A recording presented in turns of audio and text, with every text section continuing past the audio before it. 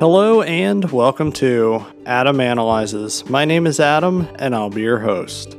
This week's episode takes us to the third and final entry in the Netflix Fear Street trilogy, or you could call it maybe a movie series? I don't know, they all link up pretty well, so either way, let's go ahead and jump into the episode. Directed by Leigh Janiak, this is 2021's Fear Street, Part 3, 1666. The third Fear Street film takes place in 1666. It takes us right back to the start of Sarah Fier, which gives us the true story of what actually happened and not just the mythology that we've been told throughout the first two films. I think that's where the movie succeeds because it wraps everything up pretty nicely. We get a nice finality to everything, as well as a slight hint that we might be in for more Fear Street films.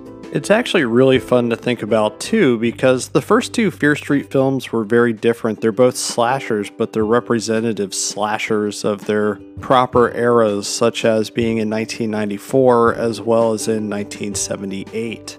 With this one being set in 1666, we get a film that in some ways really resembles the movie The Witch. Of course, The Witch would be the better film. The Witch was not a movie for me. However, I do recognize it as being well made. This one is a well-made film. As a matter of fact, it has probably the best cinematic look out of all the films.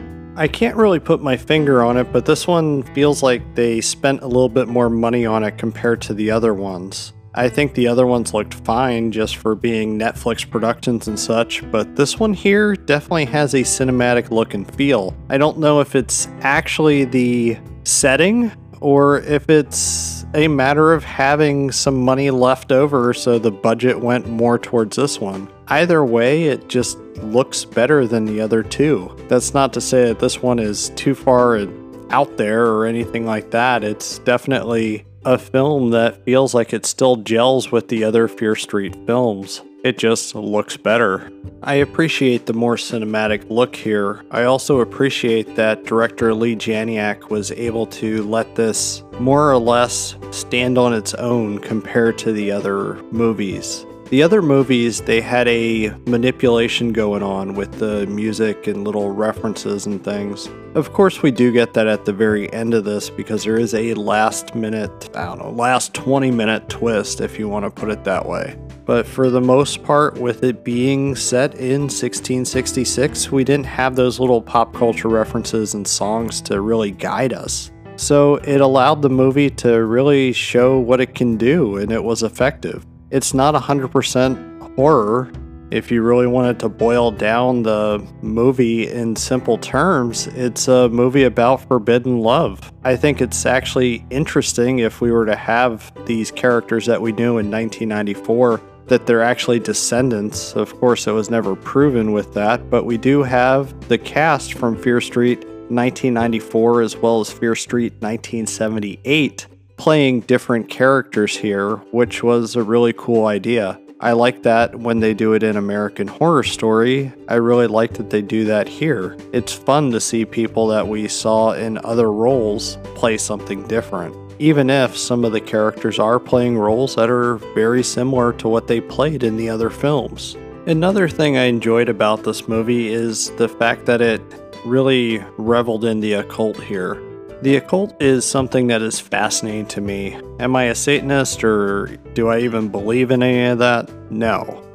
However, it is fascinating. It's carried through in this film really well. We have Sarah Fier wrongly getting accused of being a witch and a Satanist and everything. We also have the reveal of the real Satanist, the one who sold their soul to the devil for power, which wound up following the family because they kept performing this ritual, I guess through, I think they said 3 generations. I think it would have been a lot more than that.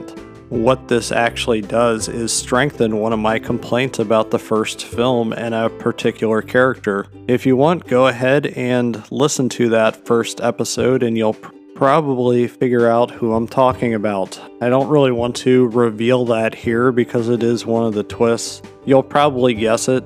Nicole was able to guess it. I wasn't watching that close to actually figure it out. I was kind of letting the movie take me on the journey. But yes, it is a pretty obvious twist in this one, and it improves one of my major complaints about the first movie. If that's anything to say about the Fear Street films, is the fact that all of them manage to link in really well together. They go and they help out and supplement those shortcomings of the other films. This one's no exception. I even like the fact that it went and it said Fear Street 1994 Part 2 once we got the full story in the 1666. So in reality, we're getting parts 3.5 here. If I had to say I had any issues on this one, it's the fact of the Fear Street 1994 Part 2 element of this one. Maybe it should have been its own film. It feels, all at the same time, it feels rushed, but it also feels exhaustive. It makes the movie itself feel much longer than what it actually is. We also have to seriously defy some logic as far as time, and time it takes to set up to defeat the evil. It doesn't quite make sense. I get it, it's fun. I didn't regret my time with it. I just think maybe we should have had a fourth film to extend it out a little bit further, allow it to breathe a little bit, maybe not simply tack it on to the third film. But then I wonder if there would really be enough story to handle another film. They obviously didn't want to do that, or Netflix didn't want it, or they didn't have enough budget, whatever. I'm assuming this little final part was probably shot with the first Fear Street film, and they went and they included it here as the bumper and true epilogue to the film. So where does the future of this series go? Is this all we get, is just 3 films? I would be more than welcoming of other Fear Street movies set in the same world, maybe have some of the same characters cross over with some new characters. What I don't want to see happen is a rehash or simply more of the same from this series. I don't know where they could actually go because the little stinger that we have at the end of the movie, it really does make us think that it would be more stuff tied to the occult nature. I would like to see it head off into maybe some more supernatural realms. That would probably be fun. I don't know if we could really have it be set around the same time period. Maybe they want to go and bump it up into the 2000s. They definitely missed out on the 80s, so they could do the 2000s, 80s, and then present day. Who knows? Maybe it would be fun to see the characters here as adults.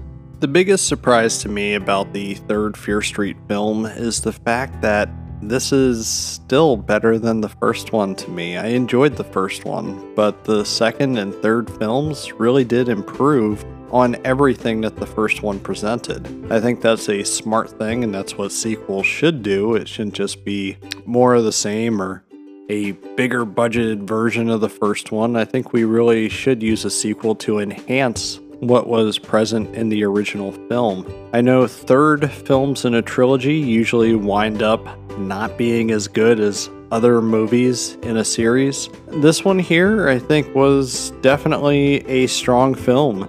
I think the second film is probably my favorite overall. This one is a pretty close second. I thought it was good. There's little moments of blood and gore scattered throughout. It's not nearly as bloody as the second film. It doesn't even have as much sex or anything like that. But there are moments of gore in the disturbing variety, such as the preacher and his cutting out the eyes of the children. It's a pretty nasty scene. I also think it's a pretty gutsy scene, specifically because it involves kids. This movie wasn't scared to kill off kids or have bad things happen to kids. I think that's where it may be okay with some of the teen and younger viewers. Some of the stuff is definitely not appropriate. However, it gives that fear that even the children are not safe just because they're children. I like that the movie respects that idea. because in a way it would respect the source material at that point. As I stated before in past episodes, does this actually honor the source material? I have no clue. I would imagine it would. I think everybody involved is probably fans. And that's really the best that you could hope for when fans are being involved with making their films off something that they loved when they were kids. If they make a successful product, that's even better. So, overall, the Fear Street trilogy, it was awesome.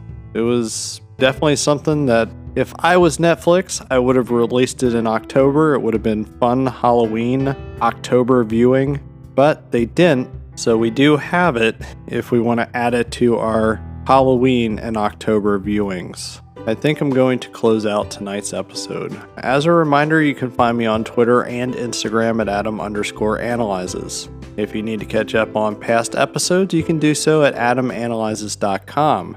If you don't do the social media thing, drop me an email at adamanalyzespodcast@gmail.com. I do take requests and do my best to honor those requests. Plus, I'd be happy to hear from you. If you're enjoying my podcast, why not tell a friend about it? Or if you do have a free moment, I would greatly appreciate it if you would leave a 5-star rating at the podcast listening platform of your choice. It'll allow me to reach new listeners as well as create new content. Plus, I simply love those digital hugs. But with that being said, be kind and good night.